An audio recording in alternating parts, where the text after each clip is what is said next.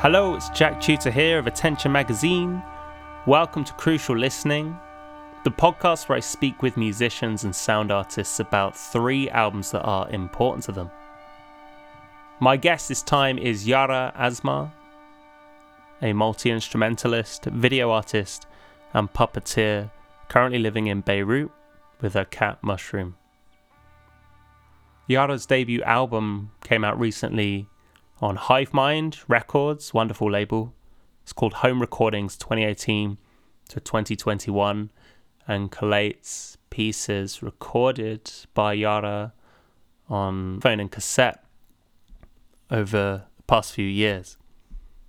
Really beautiful selection of music, lots of waltzes as we discuss.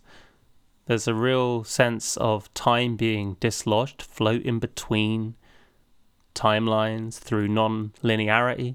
The waltzes, for some reason, feel like partly falling asleep and dreaming of music, but also seem to navigate on diagonals rather than ups and downs. There's this sense of slipping out of your current moment, particularly when you combine it with track titles like Sleeping in Church. This sense of tumbling out of one reality and into another. As I mentioned in the podcast, Yara's puppets are fantastic as well. I'll put a link to her Instagram in the show notes so you can check those out too. And we had a great time discussing these records. I really like listening to them. Hope you enjoy this episode. So you can support Crucial Listening over at Ko-fi if you like and are able, ko-fi.com/crucial listening, where you can donate one-off or as a monthly thing, any amount you please to help support the costs involved in keeping the show ticking. And all the best for the transition between this year and the next one. Thank you for listening as always. Hope you enjoy this episode. This is Yara Azmar on Crucial Listening.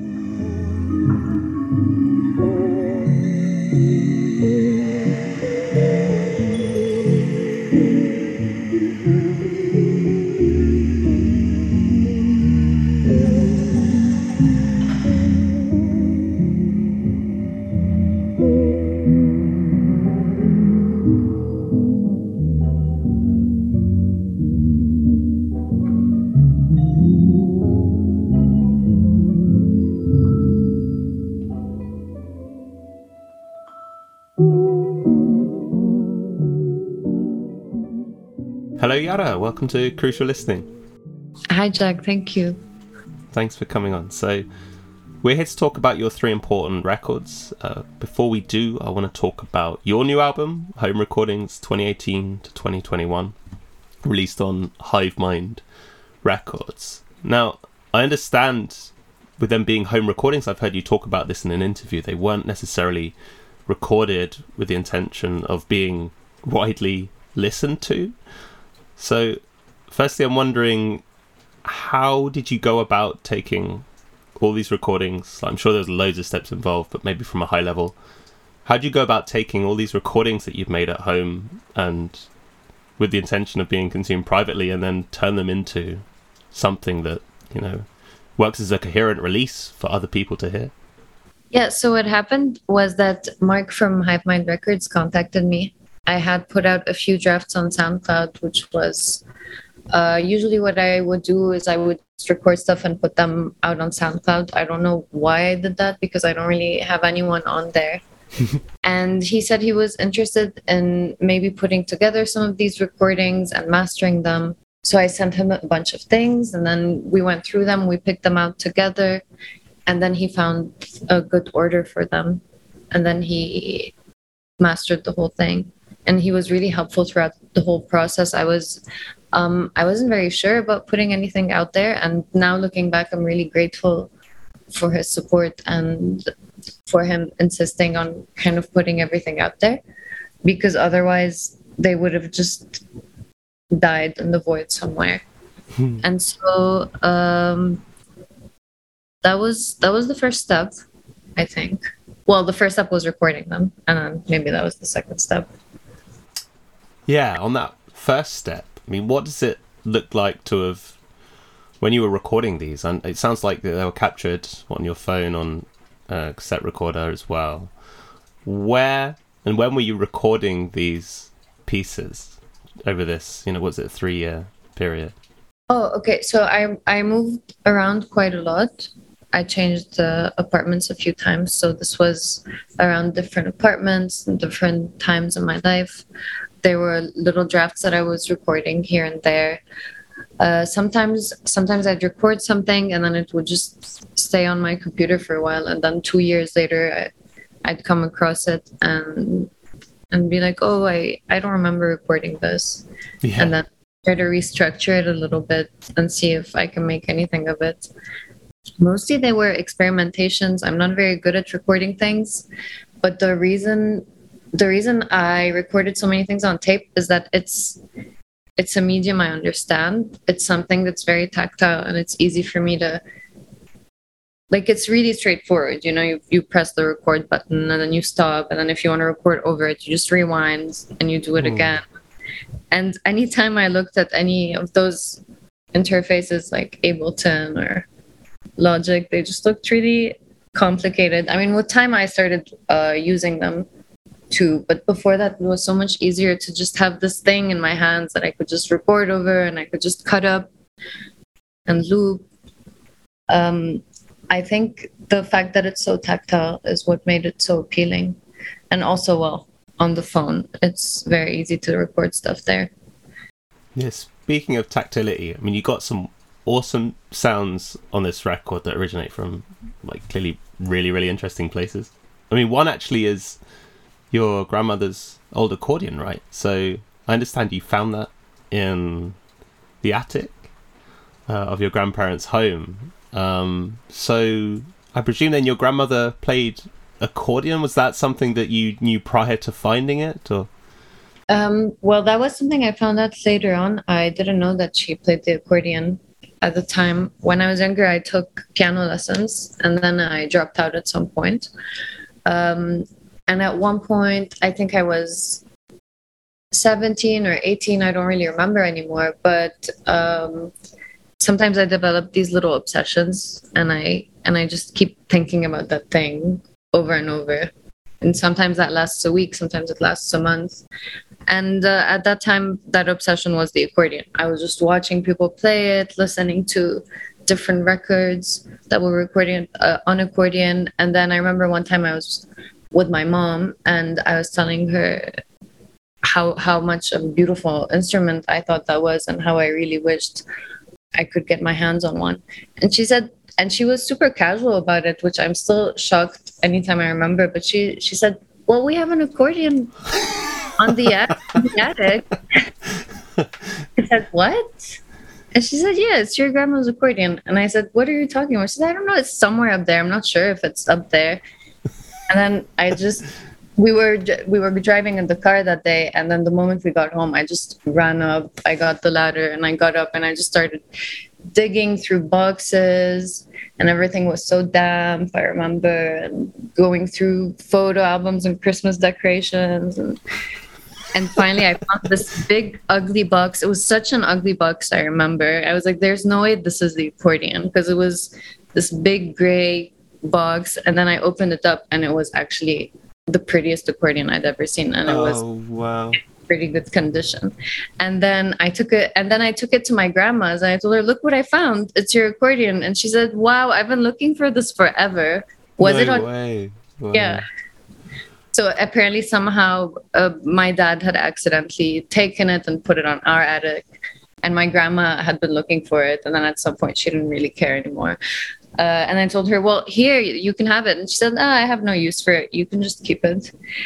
And it turns out her father had bought it for her and her brother, and they used to play around with it a little bit, but she never really sat down and played it really. It hadn't been used much, that accordion. That's interesting, because I look at an accordion, having never played one, and it doesn't strike me as an instrument that sort of invites a novice to get to grips with it, right? It seems that there's a lot of technique whenever I watch people playing it that you need to kind of have in mind before you have a crack. But I mean, what was it like getting to grips with playing the accordion? At first, it seemed super intimidating, and it was so intimidating that I told myself that it was out of tune. Right. That was the problem. It was in tune. It was fine. I just told myself, I was like, whoa, no, this accordion is not working right. Now I have to find someone to fix it. Otherwise, there's no way I'm ever going to play it. So I just kept postponing. That. So I just had it with me for a while, and I was just like, this is such a beautiful object, but I wouldn't use it. I would just play little melodies on the right-hand side, because the right-hand side is like a piano, right? So it's pretty forward. But then one time when I decided to stop being lazy, and I just read a bit about it, and actually it's super simple. It's a really simple instrument, because on the left side, the buttons are arranged in a way where you have the bass note, the root note, major chord, minor chord. So basically, you just have a bunch of chords aligned next to each other, and it's actually super simple. And I remember reading somewhere, I should probably fact check this because I keep saying this to people and it might be completely wrong. But I remember reading somewhere that they didn't allow the accordion in the conservatory until pretty late because they thought it was too simple of an instrument. And that wasn't really considered a serious instrument. That might be completely wrong, though. I don't know. The one other thing I wanted to ask about here, there's loads of questions I could ask about this record, but also I kind of like the arm's length mystique of just getting acquainted with it. But waltzes, you seem to, whenever there's a melody that appears on this record, it almost always seems to land in a waltz, or like a count of three, and they have a very, very specific feel. I'm sure people have thrown these kind of cliches at you before, but having very slumbery dreams of like carousels is kind of where my mind goes without me even being able to intervene. So I'm wondering, do you have any idea as to why those kind of rhythms seem to be appealing to you and why they appear so much throughout this record? I've asked myself that, and a few friends have asked me that, because I really love waltzes, and actually something I have to consciously do when I'm writing a melody is to try and not make it a waltz. That's I've recently been trying to focus on that. Like, okay, let's just not make this a waltz. Not everything is a waltz. But I just love waltzes so much. I think they're so magical and dancey, but at the same time like swirly. I don't really know how to explain it. And I think I was worried a little bit that there would be too many waltzes in that album, and I thought maybe that could just be a waltzy record. Yeah. I thought maybe that could be a thing, and then maybe this is just, I can just get it out of my system and then never write a waltz ever again. That's great. Well, people should check the record out. It's so lovely, and we haven't touched on a lot here. Obviously, this is a little intro. Your puppets are incredible as well. People should check out on Instagram. There's a lot of wonderful content on there related to your puppets too, and melding the music in there as well. So yes, people go over to Hive Mind Records and check out Yara's record. It's awesome. So we should go to your important records now, Yara. So one question I like to ask at this point is how you thought about the word important when picking your list. So was there a way that you understood important in order to come up with the list of 3 records that you did? Yes, for me, I just thought important to me, or important to wherever I am musically. It was really, really hard picking out anything because I grew up listening to so many different kinds of music, so many different things, and I was just thinking, how do I narrow this to 3 albums? And so I tried to just pick 3 albums that affected how I write and record music. It was pretty straightforward how I picked. Nice. Okay, cool. We can go for whichever one feels right to talk about first. So yeah, which one do you want to talk about? Okay, maybe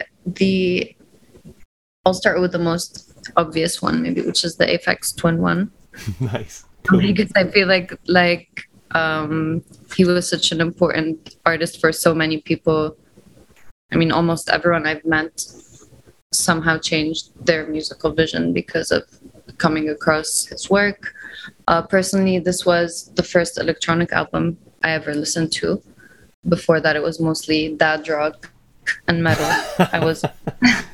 I was 14, maybe. I remember being in bed and finding this weird album.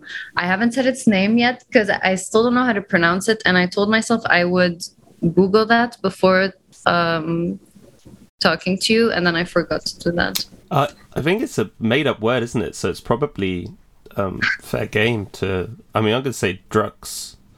Drux, What do okay. you reckon? Yeah. I think what was so appealing about it was the fact that it had these really nice and soft melodies that contrasted with the harsher tracks. And if those soft melodies weren't there, then it wouldn't... I don't think I would have given it the time back then, because I wasn't into anything electronic at all. And it was kind of, when you're a teenager and everything's black and white and you're like, oh, this is real music and this is not. Yeah. Yeah. And so this was the first album that I listened to. I was like intrigued. I was like, what is this? And at first I would only listen to the softer, prettier tracks. And then with time, I just let myself listen to the whole thing. And then I started to find pretty things about every single one of those tracks. And then I dived more into his music. And although now I don't really listen to any of his work often, for me, this was a very important point in my life where I came across this specific album, because I don't know if I'd have gotten into any kind of electronic music, or if I felt like this opened some kind of door to me. I felt like this was the album that made me think, okay, maybe I've been boxed in a little bit. Maybe I've been unfair to a lot of beautiful kinds of music that are out there. How did you come to discover it? As you say, you're into dad rock. How did you make the leap? How did this album end up in your possession? Well, the answer is embarrassing, but it's just a guy I had a crush on. Right. That's fair. I think at some level I wanted to like it just so I could, be on the same wavelength with him. But that's cool, because I guess that's provided some kind of impetus to drive you back into this record, where maybe inclinations were like, there's just no dad rock in this. There's a desire to want to keep coming back in. That's really cool. This is a really interesting record as well to discover as a first one. Obviously, I listened to this maybe, I don't know, 8 years ago. Someone said to me it's really important to them, a friend of mine. And then I listened to it again, obviously, for this. And it is absolutely huge. How long is it? 1 hour 40 or something? Do you listen to it? When you were listening to it, were you listening to it all the way through, or were you picking tracks out? How would you go about it? So when I first started listening to it, just fair warning, I'm going to mispronounce a lot of tracks here. But when I first started listening to it, I was listening to the more...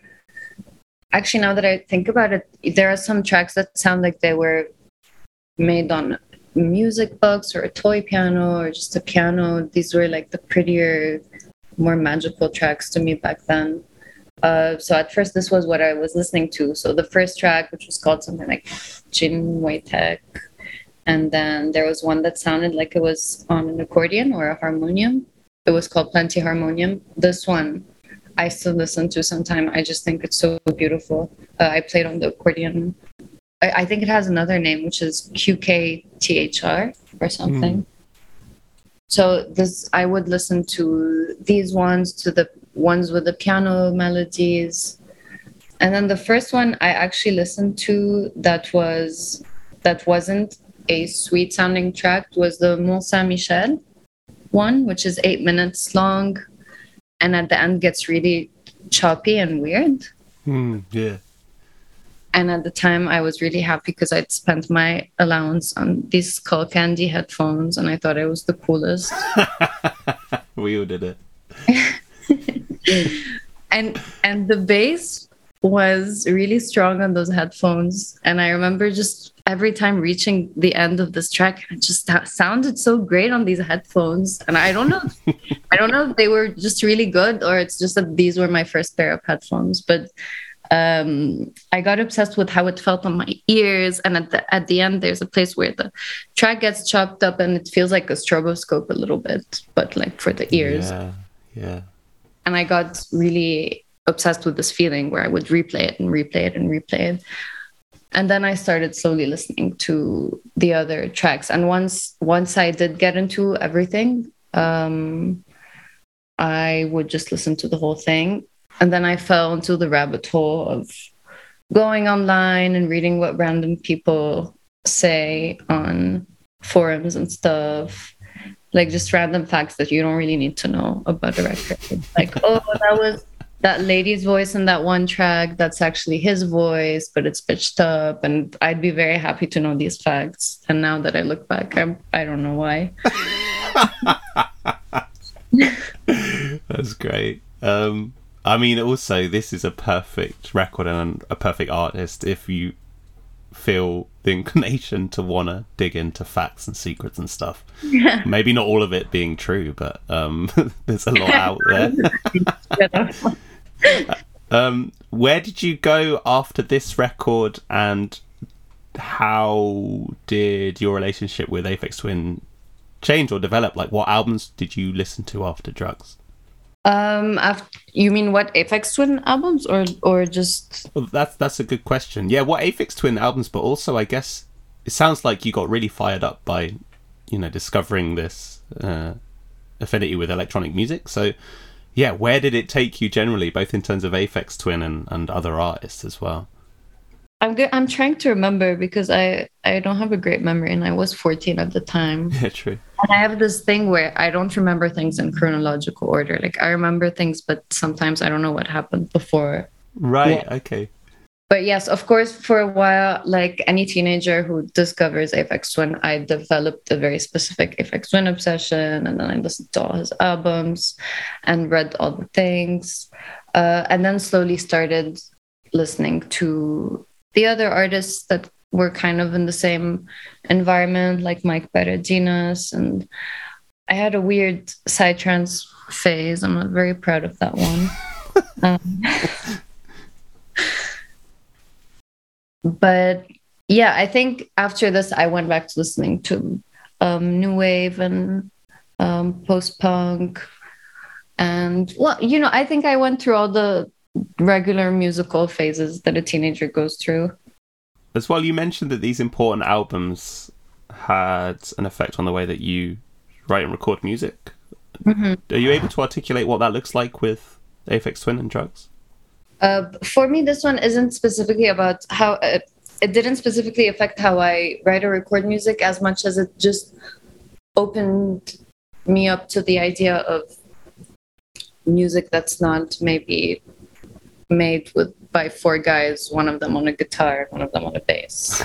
Right, yeah.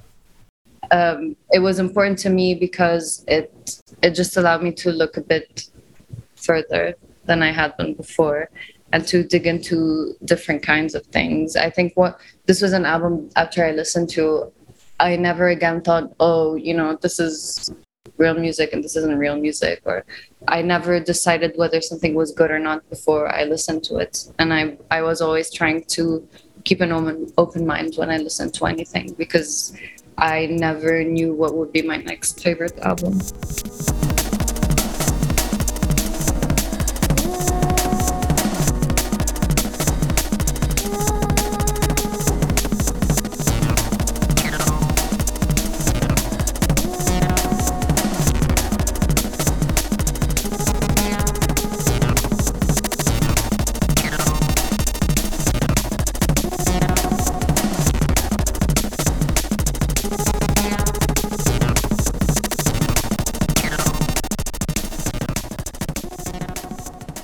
Yara, let's talk about your next important record. Which one do you want to talk about next? So maybe the Colleen album. Colleen, yeah. that music. Colleen is my most recent find out of these three albums. What happened was that I had been recording a few things with a music box, and that was before I had released anything. It was still, I would say, 3 years ago maybe.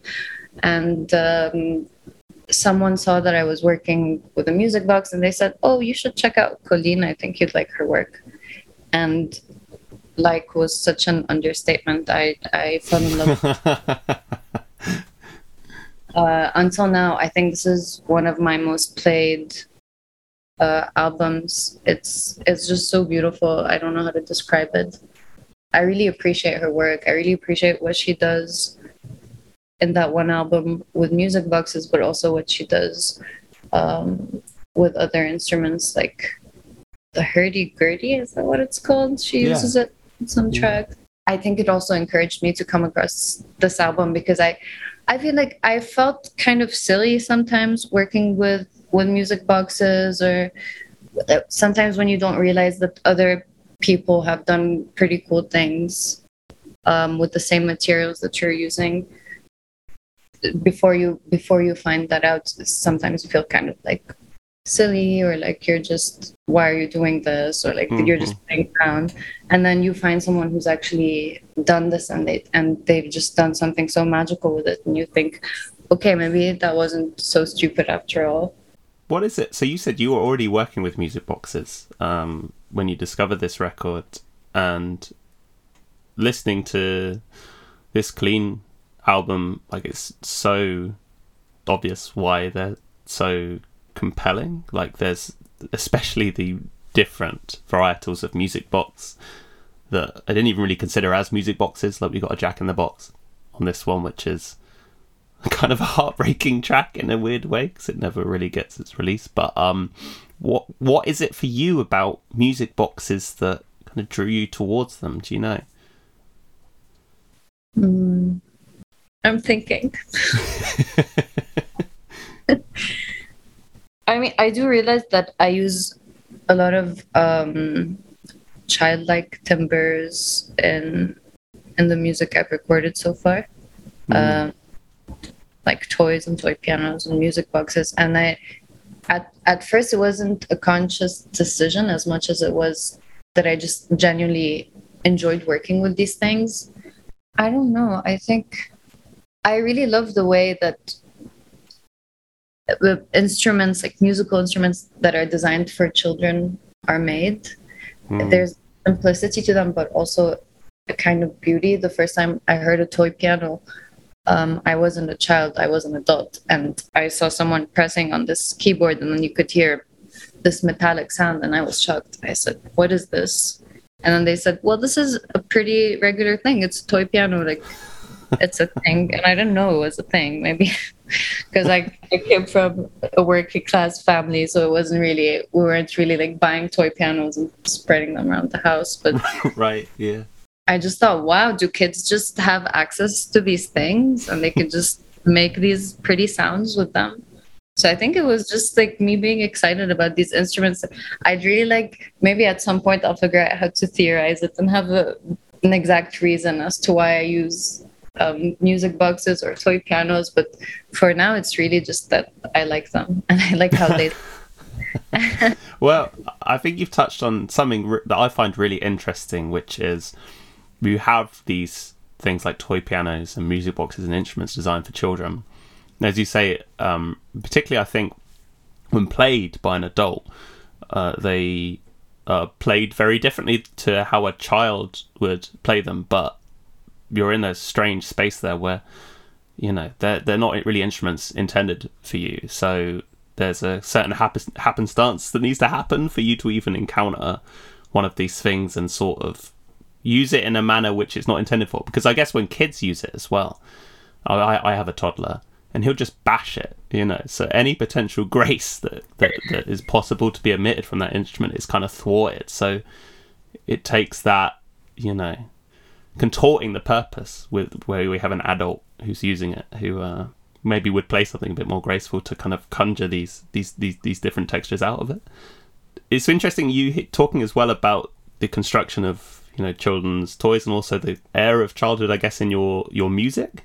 I mean, do you see that having any intersection with your puppets? Because when you talk about the kind of charm of the mechanics of how kids' toys are made, and also the childlike texture of the music, obviously there's such a huge amount of nostalgia associated with puppets and childhood as well. Do you see there being an intersection there? Actually, the reason that I started recording music in the first place was that I just needed background music for my puppets. Right. And I was always looking up like Creative Commons, blah, blah, blah. And it was always really annoying music that would come up when I would write like Creative Commons free use music. And then I just would start recording something so I could put them in the background of my puppet videos. It's so funny because I just realized that now that this was the only reason I started recording in the first place, was it was for the puppets. I don't know. I feel like with puppets, especially the kinds of puppets I make, they're really ugly puppets. And really, for me, they're quite funny.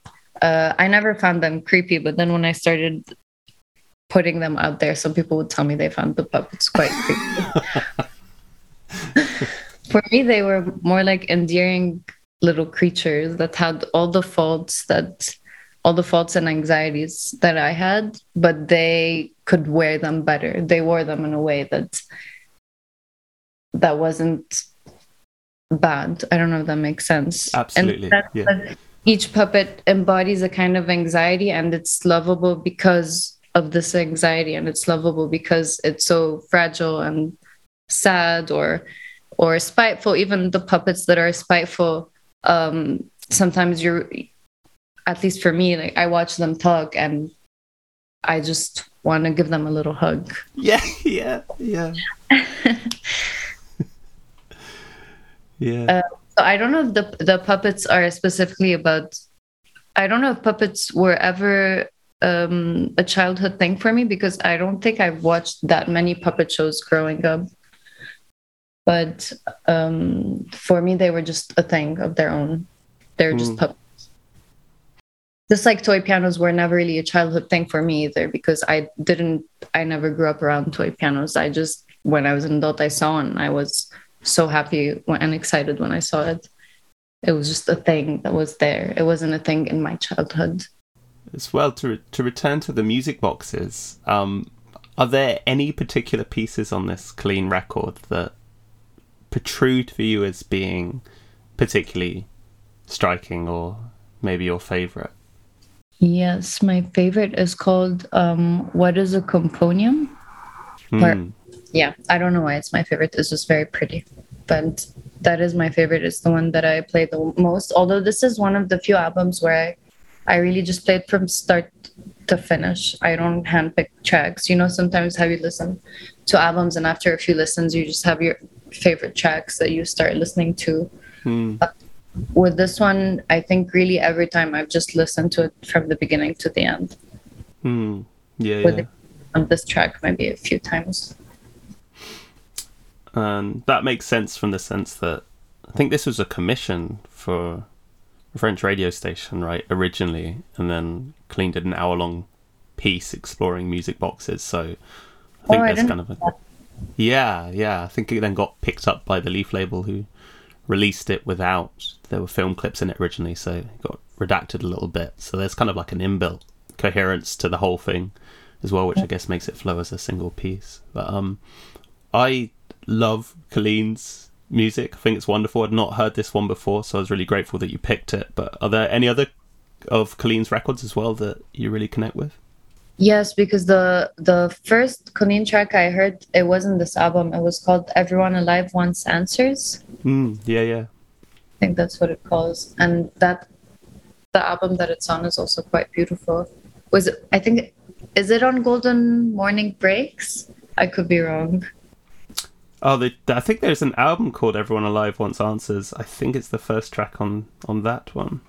Oh, okay. Well, there's also the one called The Golden Morning Breaks. Yeah. And is really beautiful too. Maybe I just like her entire discography, actually. Yeah, she's amazing.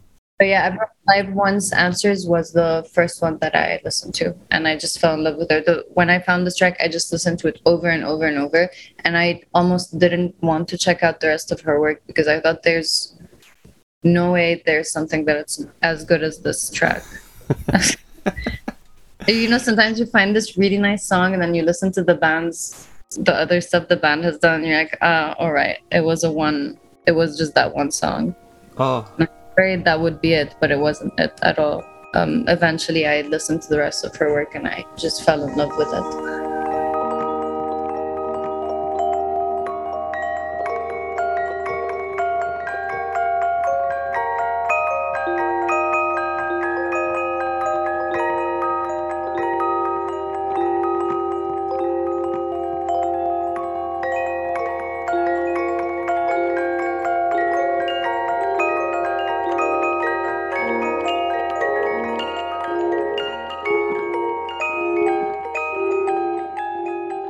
well, let's talk about your final important record, Yara. So, yeah, as you've done previously, give me the name of it and then a little bit about why it's important to you too.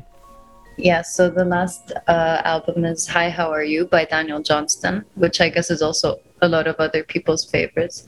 You know, when I was picking out the albums, I thought, oh, these albums are so popular. Maybe I should pick something more niche. Then I just thought, I'm just going to be honest. Really, I'm not going to pretend I'm into more niche things than I actually am. I don't even know what to say about this record. For me, it's just so touching, and so Daniel Johnston is an artist that just makes me very emotional. Whether it's his lyrics or just how he carries himself or how he sings. This was also one of the albums that were important to me when I was a teenager. So I think this and the Aphex Twin one, these were things that were very important to me when I was growing up, when I was around 14, 15. So when I was picking out the albums, it was either going to be Daniel Johnston or The National, because these were the albums I cried the most to when I was a teenager. Do you remember how you discovered it? I think I was just going from one YouTube video to another, just falling into the YouTube black hole of suggested videos.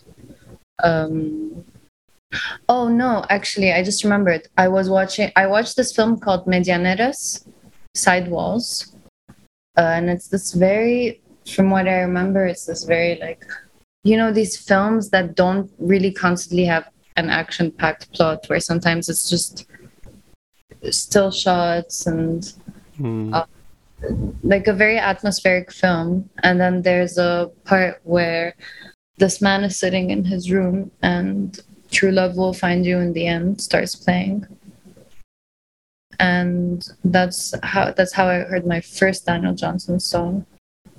And I don't know if after this, I can't remember if after this I actively seeked out the rest of his work or if I just came across it when I was on YouTube. Because usually most music that I've come across, it's just through suggested videos and that kind of thing, which isn't as exciting as maybe going to the record store and getting a CD, but like it is what it is. I don't know how many of his records that you've heard. I'm going to confess, like I have friends who were really into Daniel Johnston. I'd never listened to one of his albums all the way through, so this was my first occasion of doing that. But were there any other records for you in the mix? Was it always going to be Hi, How Are You, or could it have been any others? No, there is another one that I wasn't sure whether to pick, this one or that one. I need to remember the name. It has that one song where it goes, sometimes I feel like I am a boxer. Which album was that? The song is called I'll Do Anything But Breakdance for You, Darling. And that album I really loved, but sometimes I forget the album names. But I got into a bunch of his albums back then. Yip Jump music and Songs of Pain, Don't Be Scared. Yeah, there were a few. I don't know.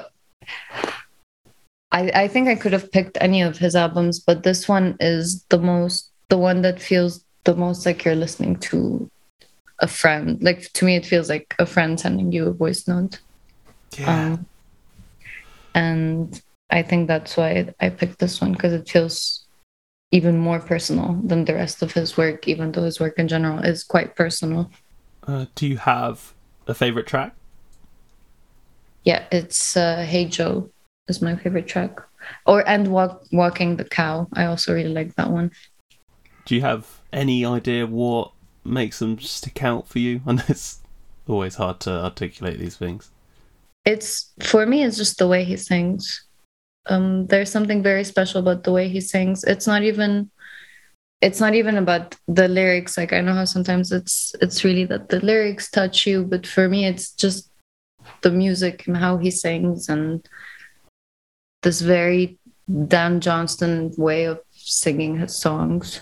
And I'm sorry, I'd like to have more to say about this. I just feel I'm not very good at articulating sometimes why something touches me. I just know that it does. I mean, I'll let you into something, Yana. This whole podcast is a total farce because I think that's how it works, is that just things don't really have a justification.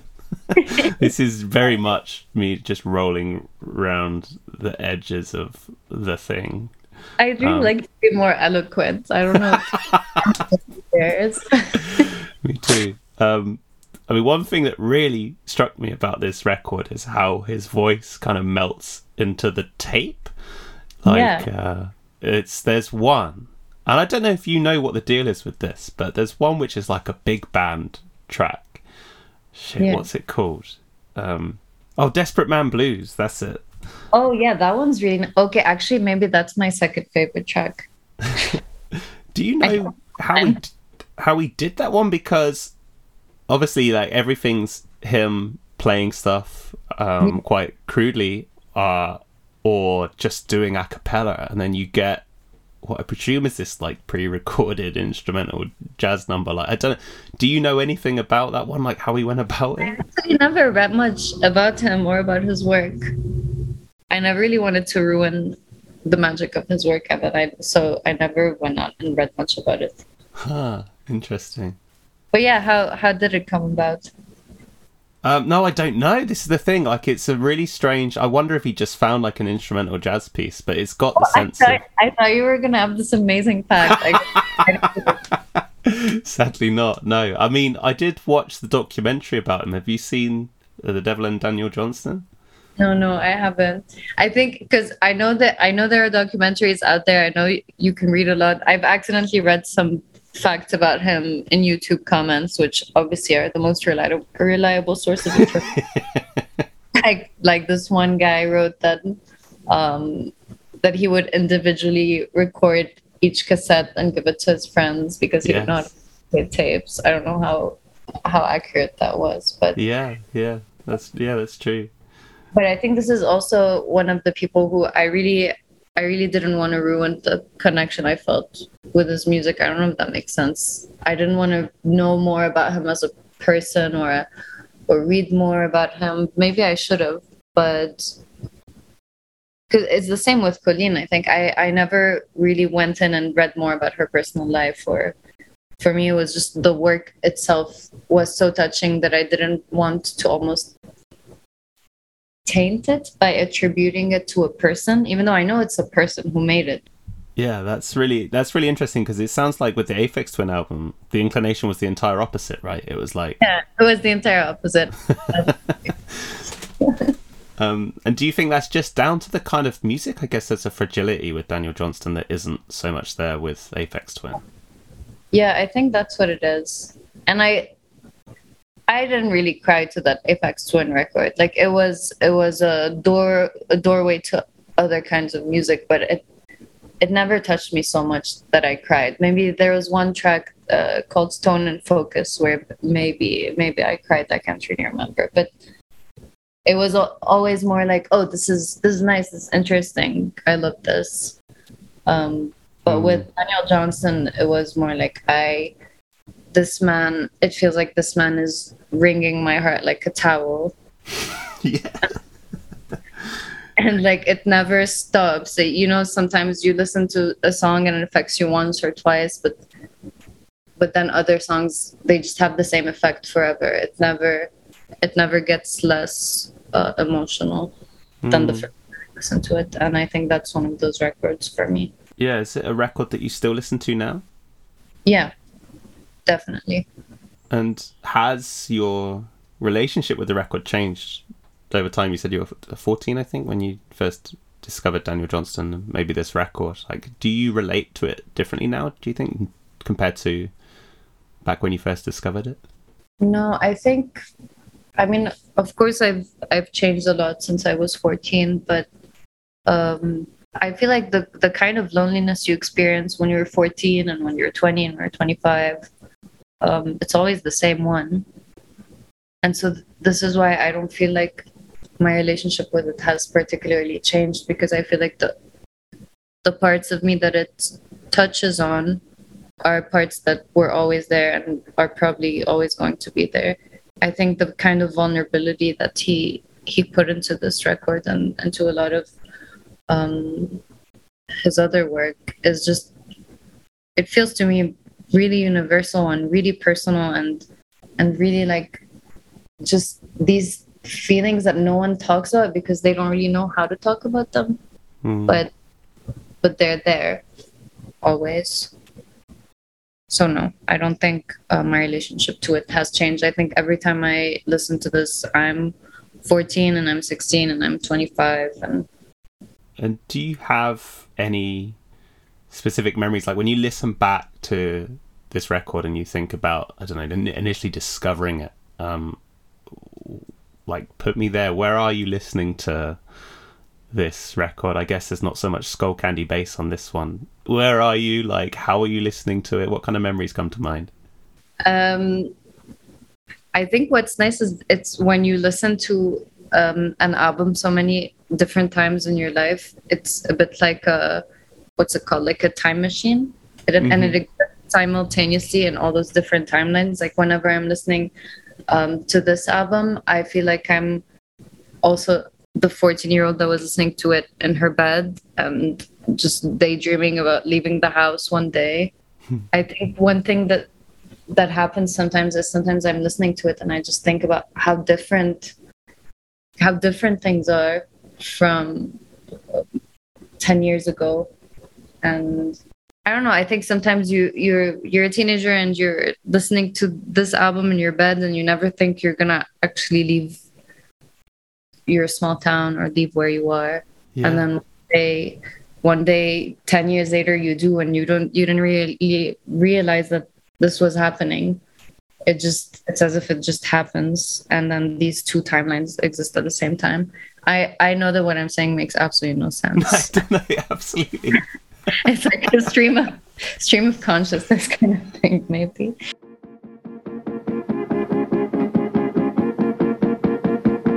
Try to remember, but my feelings can't know for sure. Try to reach out, but it's gone. Lucky stars in your eyes.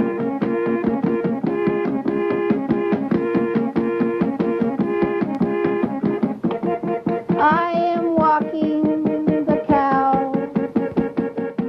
Yara, this has been ace. I've loved talking about these three records, your new record as well. I could have asked a bazillion questions about that. Like I say, I really hope people go and check it out. Thank you very much for your time and energy. It's been wicked. Thank you so much for your time. And to everyone listening, see you next time. Goodbye.